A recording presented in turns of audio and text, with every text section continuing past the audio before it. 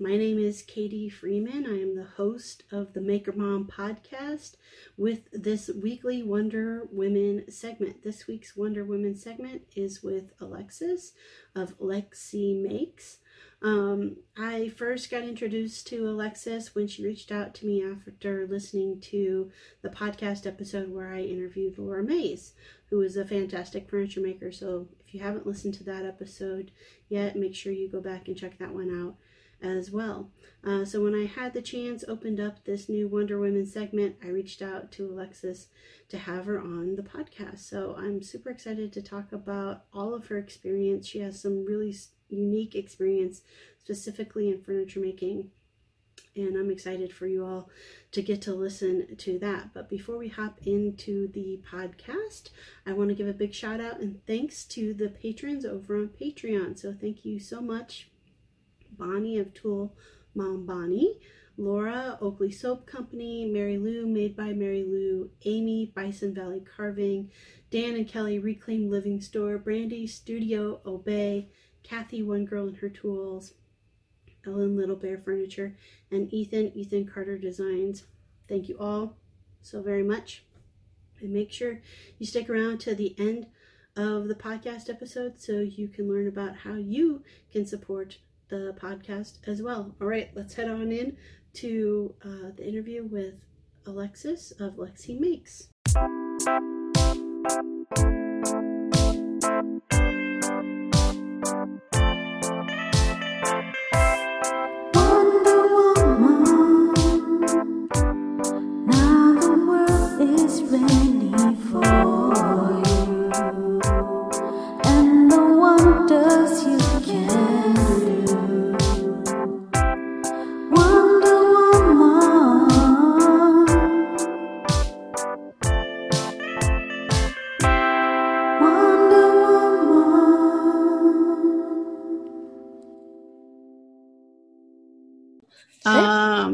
The first thing is I have my guests introduce themselves. So okay. If you want to give an introduction about yourself. Sure.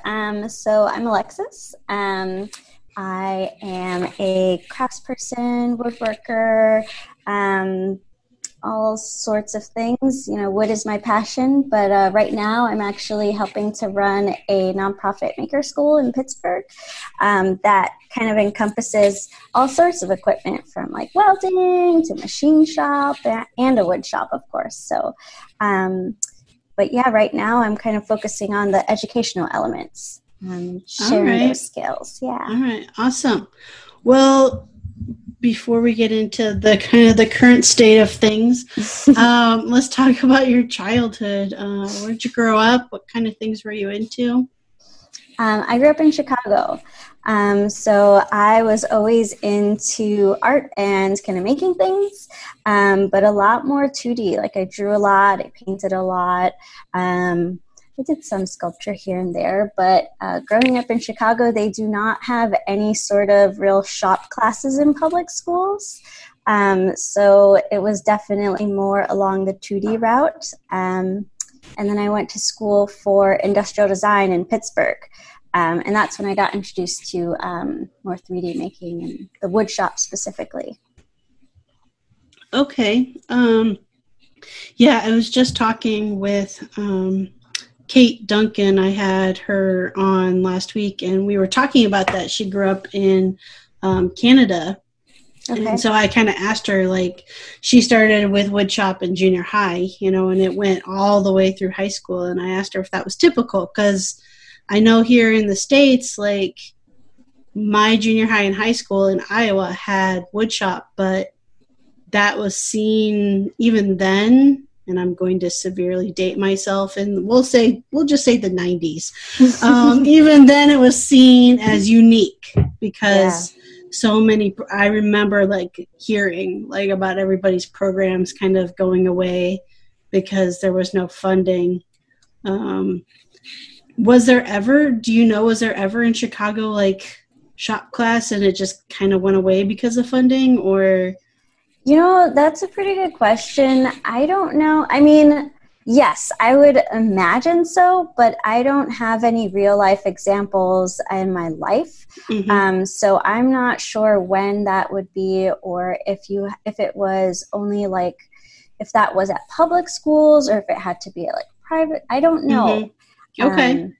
Yeah. And you were in the public school system? Yes. Okay. Were you suburbs or like Chicago City? I was in Chicago City. Always went to, my mom sent me kind of like definitely on the outskirts of the city to all sorts of like special programs and magnet schools. But I was kind of all over. Yeah. Okay. I asked because I'm only a little over 3 hours away from Chicago. So not too far away from where I live. All right, so you went to Pittsburgh to go to school. What got you into industrial design? Like, how did you even know that was a thing? Yeah, that's a good question because I'm not entirely sure. I think about that a lot. I know that I was always interested in the arts, and I always had that kind of mentality, that conditioned mentality, I should say, that you can't really make a living in the arts. And so I wanted to figure out a way to, build a practical career, quote unquote. And then, of course, like I really kind of digressed after I actually graduated and went way more like arts, traditional arts, I guess, or non-traditional career paths. But yeah, so that was part of it. I know that I was really interested in the processes, the folks behind the made things in our worlds. It seemed to me that they had so much to like, and there was just so much interesting things that they could think about, and they were literally shaping our worlds without our knowing. And so I think that upset me a little bit, and I wanted to be involved in those conversations. And so I talked about that and learned about something called product design. And from there did my research to all the schools that had like product design kind of things. And so that's how I ended up on it. That's awesome. I wish I had taught myself that because I did not have any visibility to like what career path would lead to that whatsoever. I knew I really was like into art and I've always been into furniture. Like I was the kid designing furniture with Legos and cardboard boxes and like that kind of thing. For sure. But I knew of woodworkers because I had woodworkers in my family. And so I don't know if that made it so I didn't like have any more curiosity about like how you get to that level. So I didn't even know that existed. I wish I would have known it existed. That's pretty cool. See, I'm not sure that I had any woodworker examples in my family either, or, I don't know. And, I also think it's a little bit of you make what you will of whatever path you choose. And clearly you've found your way to where you are now. And, True. So nothing is linear. I've looked back at that whole trajectory of mine and I can make sense of it now, but it definitely, I have to connect the dots when I'm explaining it to folks because it does feel very like sporadic otherwise. Yeah. Well, I mean, so you're on the East Coast, Pittsburgh, I would say that's a really kind of exciting place to be to me for like the craft, especially the craft of woodworking and like furniture design and stuff, because I just feel like there's a lot going on over there in that part of the country with that. Yeah, I think Pittsburgh is a very creative community for sure. I also think we're so close to Philly, and there's definitely like furniture-centric, craft-centric city right there. And before I came back to Pittsburgh, actually a couple years ago, I was working over closer to Philly at Nakashima Woodworkers, which is like maybe 45 minutes north-ish from Philadelphia. So yeah, I feel like that different level of craft, like seeping into the culture around here. And it definitely, there's a lot of woodworkers specifically that have come out of here. And then Pittsburgh, I see a lot of folks who are interested very much in doing things themselves, just in general. So there's like no inhibitions there, and there's a lot. It's just a heavy DIY culture, and a lot of folks buying their own homes and fixing things up. So I think it really comes out of that too.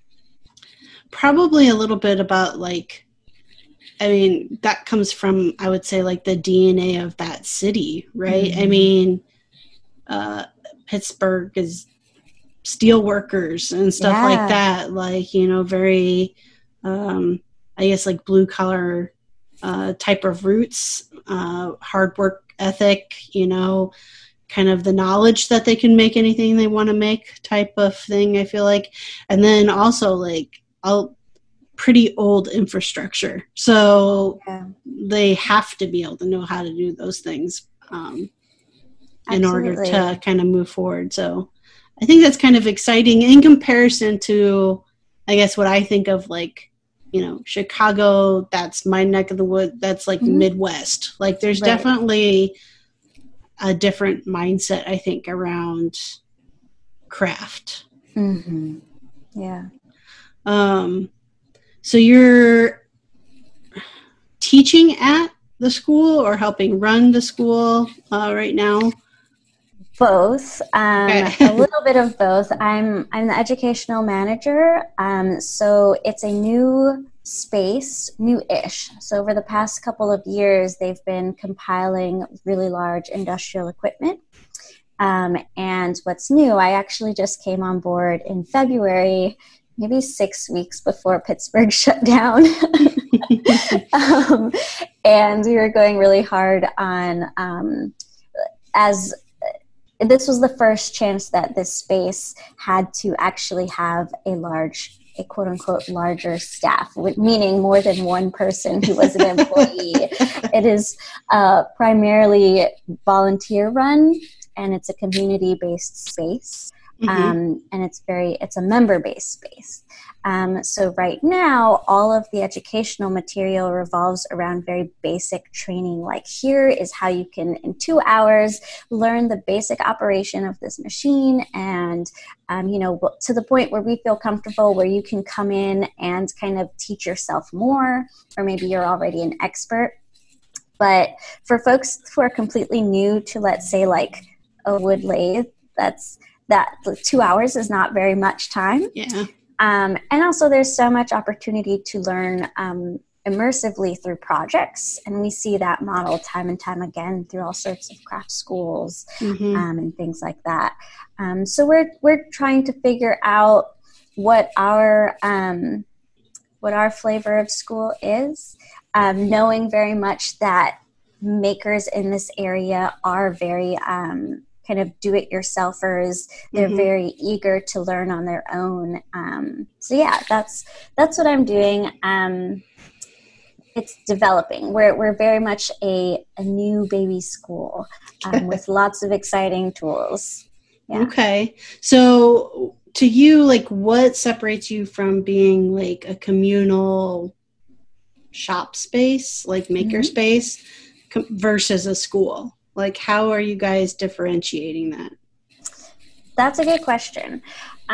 So I guess in a couple different ways, but primarily the founding members of this space are very much, they've come from around the city and came from basically other shops, one in particular that kind of is no more. So all rallying around that, the awareness that Pittsburgh, as this space that you're so, kind of on the nose describing, like there's value for just folks to be able to come into a space and use these tools. But these folks are not always necessarily people who have taught elsewhere before. They don't think of themselves as teaching artists or anything like that, at least not always. But they're really excited and enthusiastic about the things that they're making. And there's a hunger to dive deeper into these skills. So that's one, we want to be able to kind of nurture that and bring in really awesome people who are already doing like things maybe a step beyond that can lift other people up.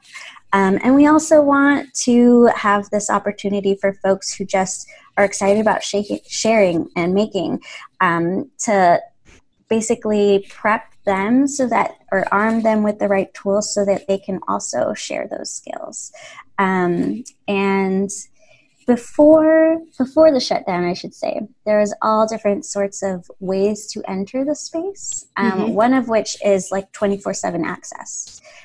So it's different to have your garage next to your home with all of your tools, where it's just you, or maybe you have a friend who comes and assists you, versus having a whole like 100+ group of folks from different skill sets, from like small metals to 3D printing and laser cutting. And when you're in the same space, there's no telling what will come out of it, because you walk by, you see someone's project, you bounce ideas off of one another, and things just grow very organically.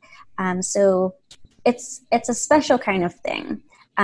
Whereas if we were just strictly just a school, I also think it would be just classes all of the time and not really that access to, outside of maybe residencies or things along those lines, to just explore and tinker and have this be like your home away from home while your friends hang out. Right. Yeah.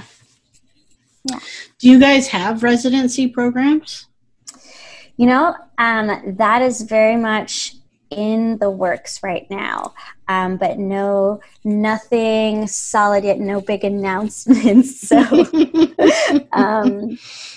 but part of what COVID has had us do is think about how we can pivot quickly. And as a space who we were ramping up to launch our first series of like in-depth classes this summer, and this is just not the right time to responsibly host classes. So other things we've been toying with are what would a residency in our space look like, and all sorts of things. We also did shift to make PPE for March. We were very much focusing on like face shield production and face mask production, and doing that in ways, we had the tools, we had access to some materials, and that was the quickest way we were able to pivot. And now I don't know what it's like where you are, but some areas are starting to kind of like quote unquote reopen or slow reopen. Lots of feelings around that, but Pittsburgh is one of them. And so we've had to figure out what our version of that looks like. Yeah. In Iowa specifically, we never actually shut down, which I have all sorts of emotions around that. So we never actually shut down, and things, I guess there was a shutdown to an extent of like restaurants and bars and that sort of thing, but it's become very heavily reliant on the actual spaces themselves to determine like what level of open they're going to be. And so you have a wide range of that, what that's going to look like.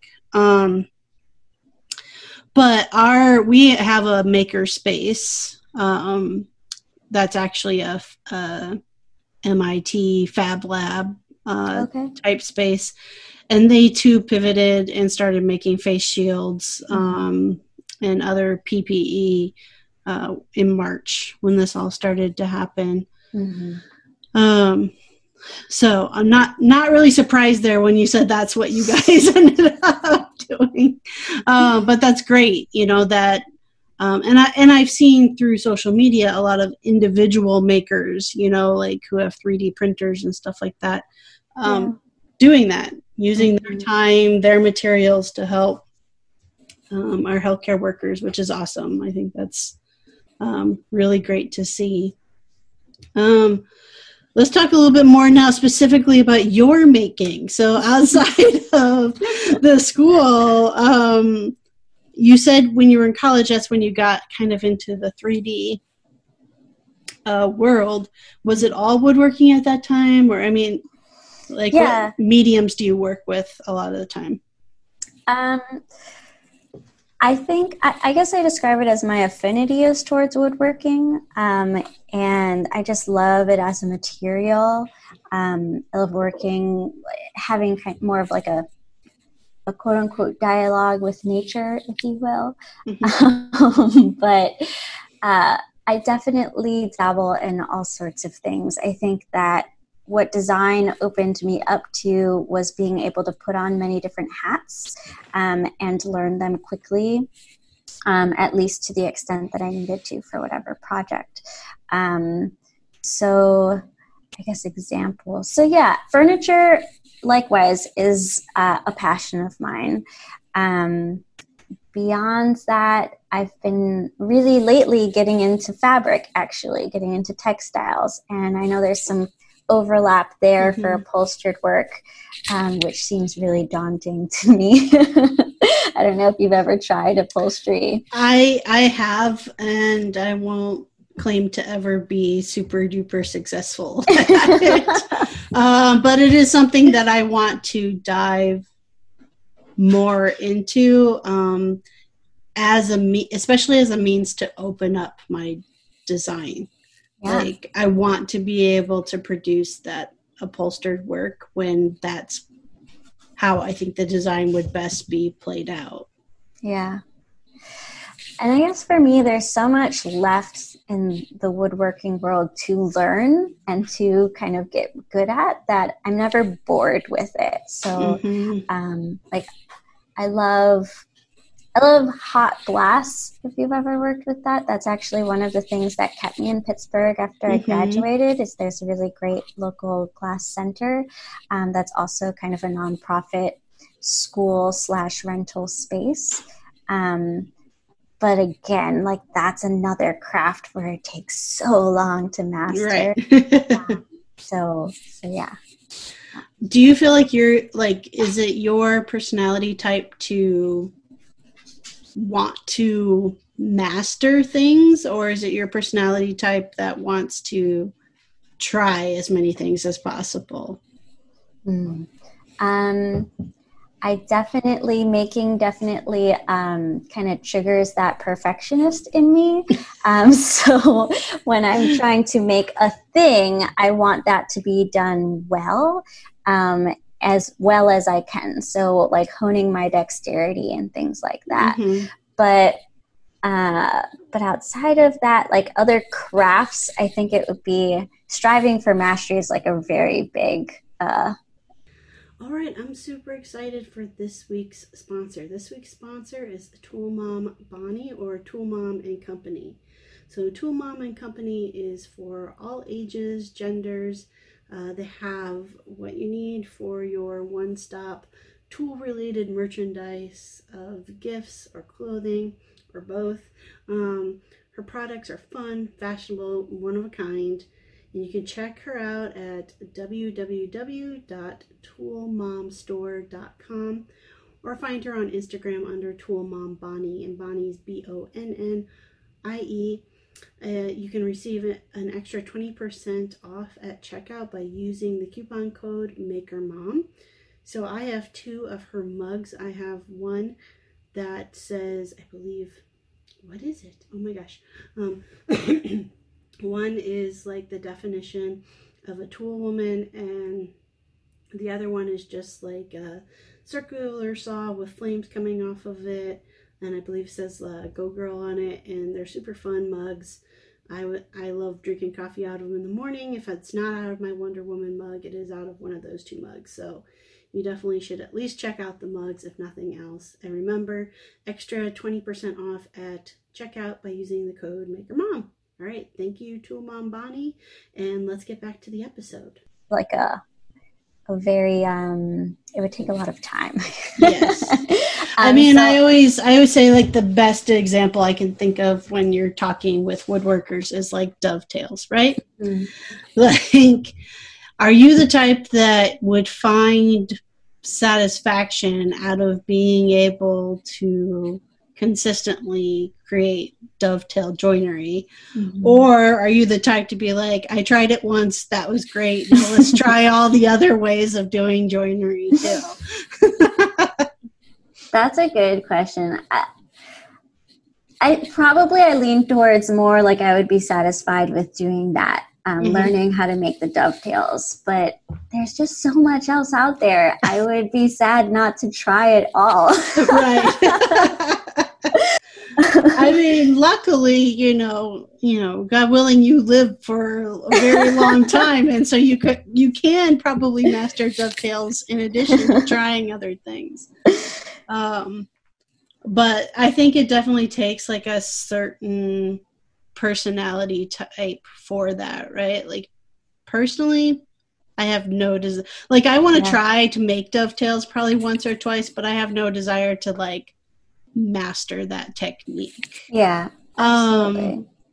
However, if I decided to continue to go further down the line of like really hone in my furniture design, then that might become something I need to do, right? Mm-hmm. And so I would. But at this point, it's like, depending on what it is, a screw to me works just as well as a dovetail joint. That's totally fair. I completely agree. And I think that it is very much, I guess I'll go back to my designer side.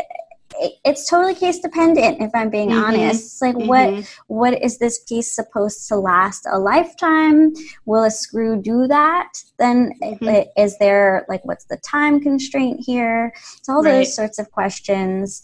You know, part of the reason why I'm really interested in wood joinery is the, like, being able to use a material that feels like it's doing less harm in some ways. Oh yeah, absolutely. Yep. So that's definitely a part of it. And I guess I will say too that for the bulk of my career so far, my work as a designer working for others has, in the furniture world, has very much focused on like how to embrace the beauty of wood and how to design something around the piece of wood, and then kind of like supporting, then of course, like what the client wants. What does this person want, of course, is always a consideration, and you want to advocate for that client.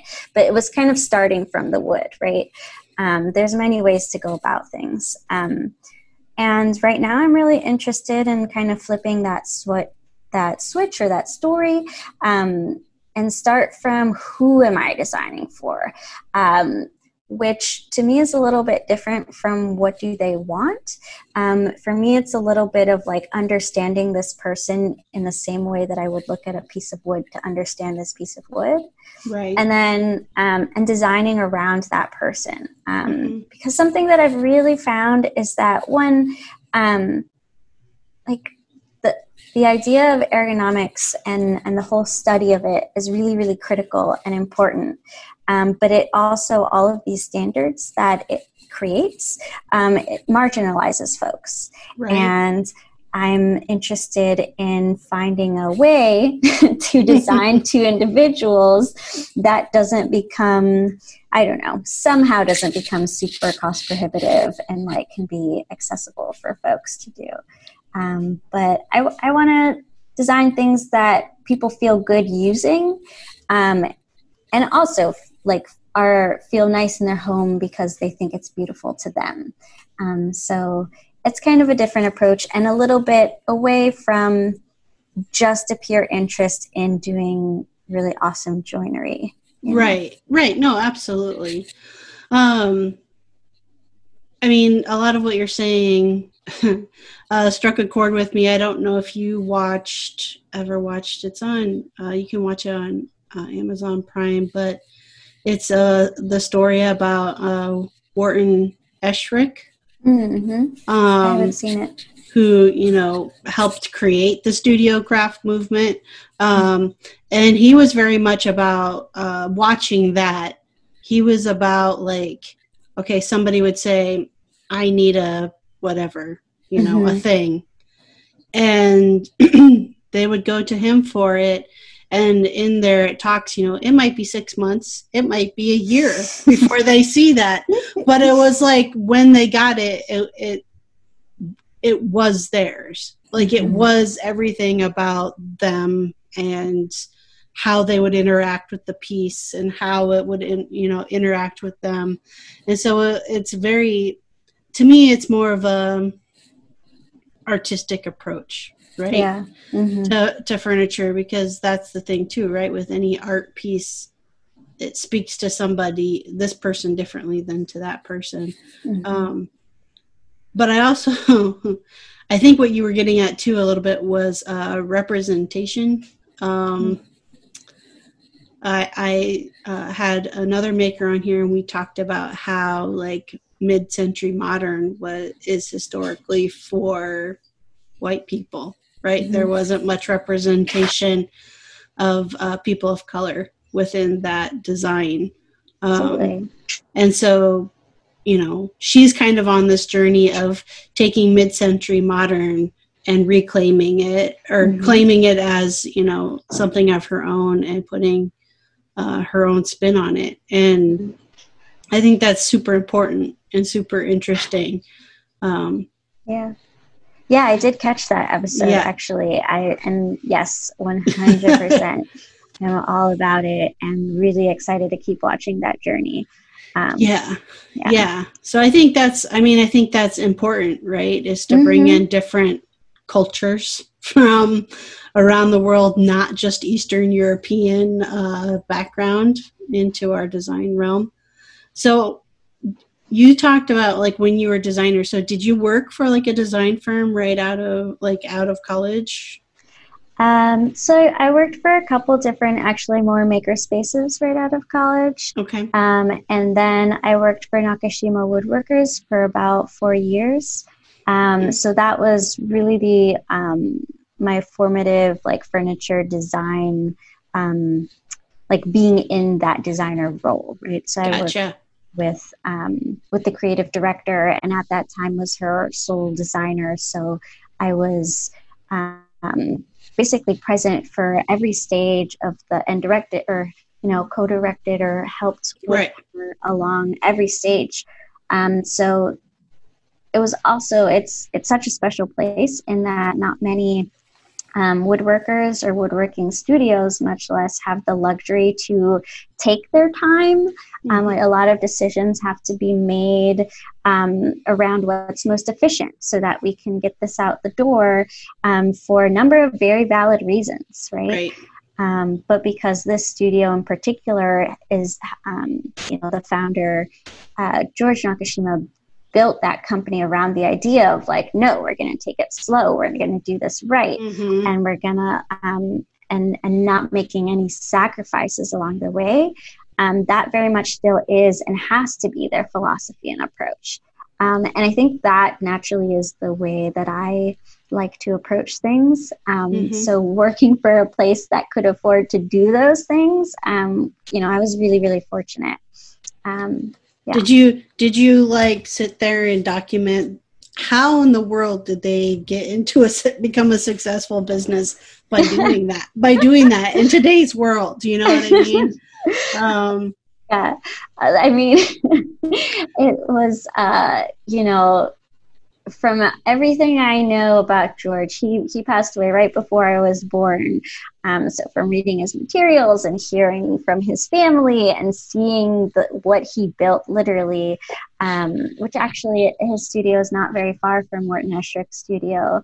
I don't know if you've had a chance, but I've never been to either one, but I would love to go to. Yeah. Definitely super inspiring, both spaces, and both spaces so much aligned. You can see the individual. It's basically like walking into their minds. In Wharton Esherick's case, it's kind of like walking into an oil painting. And in George's space, it's like everything is just at peace, and you walk in there, and done with such intentionality. But yeah, everything that I've learned about George is he was such, his life, he lived such a unique life. It was like this rare constellation of timing in the world and just intelligence and attention and talent. And I don't know that we can, it's like those greats that just, happen. And honestly, I think about this a lot, is the fact that he moved to New Hope with his family, not out of very much choice, because they were incarcerated in the camps and had gotten sponsored out. And New Hope was the only place that they could go as outlined by that sponsorship, just by what it all entailed. And so it was a time of, great prejudice. Not that things have changed in a lot of ways, but I think about that in terms of forming the company that has such world renown right now in that moment, right? So like there's something really special there, and something that the family is doing a really great job preserving. So yeah, I wish that there were like a manual of how do you do these things. How do you do these things? Just because it very much is, he very much incorporated work with life. Like his home is right next to the shop, and living with that sort of balance and alignment with something that you would just love to do all the time. Like that's the dream, right? Exactly. I mean, and I remember thinking that when I watched the documentary about Esherick too, it was like, that is the dream. That is, and the fact that he could take 6 to 12 months to, finish a piece. And maybe I think the thing to highlight in both cases was a desire to make quality and to make it beautiful. And so that in the end, that spoke volumes, right? Like people will pay for that once they can see it proven out, that that's something that's worth the wait and worth the price. I guess personally, I always struggle though, like with that thought of like, I will probably never be able to afford a piece that I make. And so how do you reconcile that and knowing that you want to also have a passion for creating access to that? Absolutely. And I honestly, I don't know exactly what the prices were originally for Nakashima pieces, but that was actually something that he very much cared about. So unfortunately, after his passing, like his studio that still lived on, that he very much made in such a way that so it could live on, by training his daughter, and he had a shop full of woodworkers. It wasn't just him. Right. But as soon as he passed, those new pieces were in competition with all of his vintage pieces. So the prices went astronomically up, and now, only so much fewer people can afford those things. But yeah, that's the thing too. It's how do we get to a place where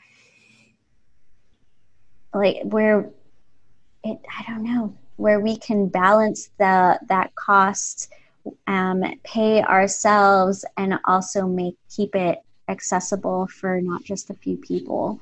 Do you think that's where the role of teaching craft comes in? For me, yes, at least in my experience. being open to sharing skills, and sometimes not even just skills, but your designs, like teaching your designs. Like that's a really great way to build that community. And I don't know, I'm much more interested in empowering folks to be able to do it for themselves, rather than just be that person that says, hey, this is what you want. Knowing, of course, that there are still going to be folks who can see that, like, hey, I appreciate that offer of teaching me this, but that's not how I want to spend my time. Right. Those are the folks that I can align with, Right. But I've met a lot of great teachers, and I think that there's a very real reason why not just woodworking teachers, but all teaching artists, why that is a name, teaching artists, right? Teaching has for so long been a part of an artist's like livelihood, and I think that is part of the reason. So yeah, I guess so. What is are you still getting a chance to design pieces on your own now for people? That's a good question. So the real answer is no. But I don't know how, this shutdown is crazy. Yes, so, finding new ways to incorporate find that balance. It's been trying for everybody, and when we shifted into PPE production, it was well over a full-time job. And that wasn't even my real job, right? Right.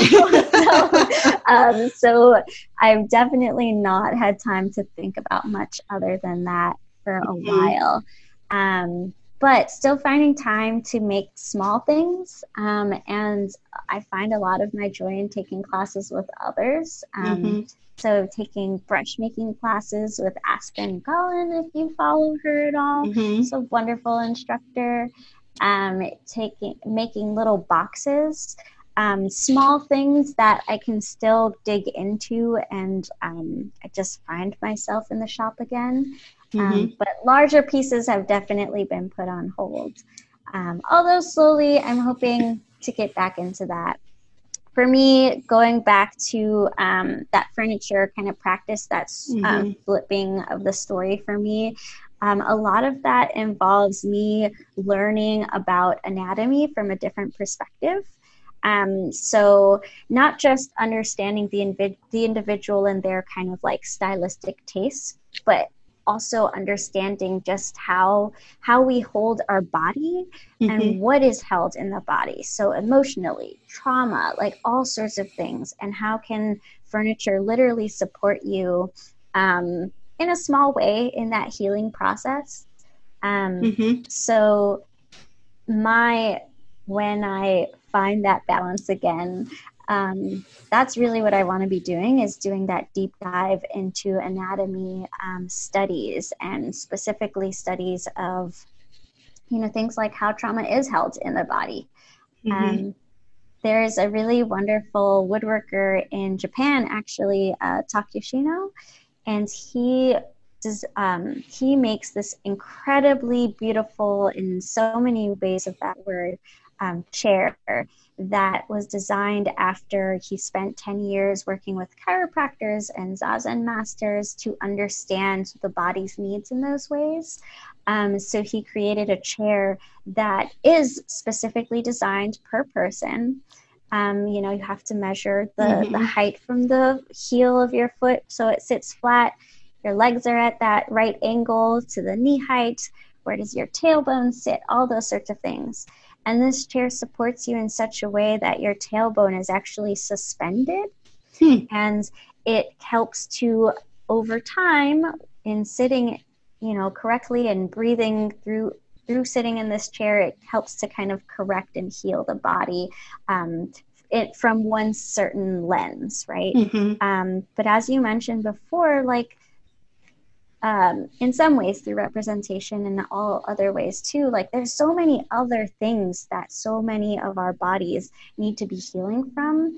And I really just want to be able to offer folks a place to sit. Like I just, something that would seem so simple, right? But like with true care and, learning about them. So it's I guess a bit lofty in that I have a lot of learning to do, but that's a super intriguing idea, right? To me, then beyond asking like, what's the difference or what's the distance between your knees and your heels and figuring all that to make a chair for somebody, you could be getting into like what traumatic experiences have you had, like to understand and how to support them in those ways as well. Yeah, that could get super interesting.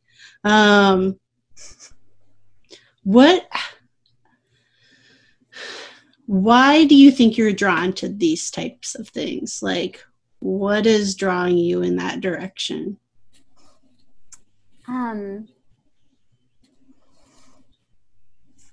It's just something, it combines a lot of things for me, I guess, in the same way that we were talking about integrating work and life. Like all of these things are intertwined, and as we I don't know. That's a very good question. I don't know that I have the words to articulate it the way I'd want to, but for me, it makes sense. I went to Nakashima with the question of like, how do I do this thing? How do I do this thing well? How do I do this material justice? And I learned a lot in that realm. And I also learned a lot about myself in that some of it was already in me. So some of it, sometimes we have some of those questions and we just have to learn to listen to ourselves or to trust ourselves. And when I met Takeo Shino, I understood, he answered the question of why, not how, but like, why keep making furniture? And for me, with 1,000 plus chairs out in the world, it was really, I wasn't finding that answer in a way that made sense for me. And until I came across that idea and realized there's so many other ways that like the body needs healing. So I think that's why, if that answers your question. Okay. I can't even answer back to you if that answers my question or not.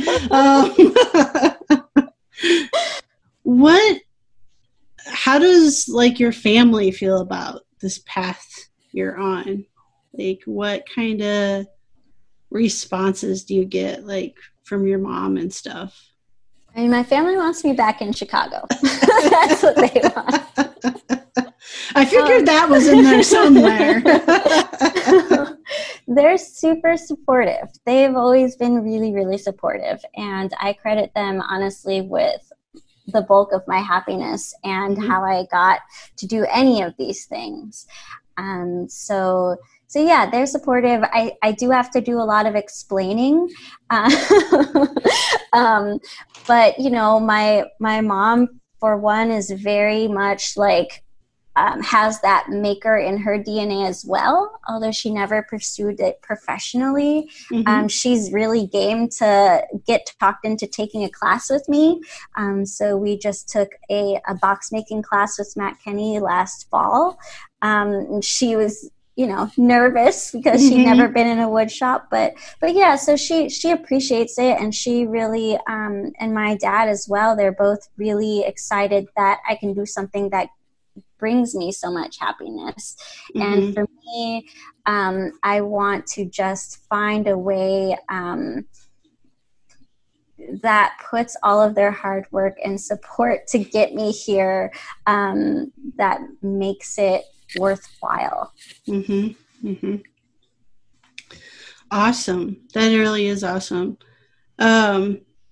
Well, Alexis, we're actually like at the end of our time together. So I want to give you a chance, though, to, let people know how they can find you. Sure. So you can find me on Instagram at Lexi Makes. It's LEXC Makes. Or if you're in Pittsburgh, you can find me at Protohaven. Sometimes I teach classes with Workshop PGH as well. So yeah, happy to see you any of those spots. Awesome. Well, thanks for chatting with me today. Thanks for thinking of me. This is a new experience for me. So, well, you can mark it off your list now, right? Sounds good.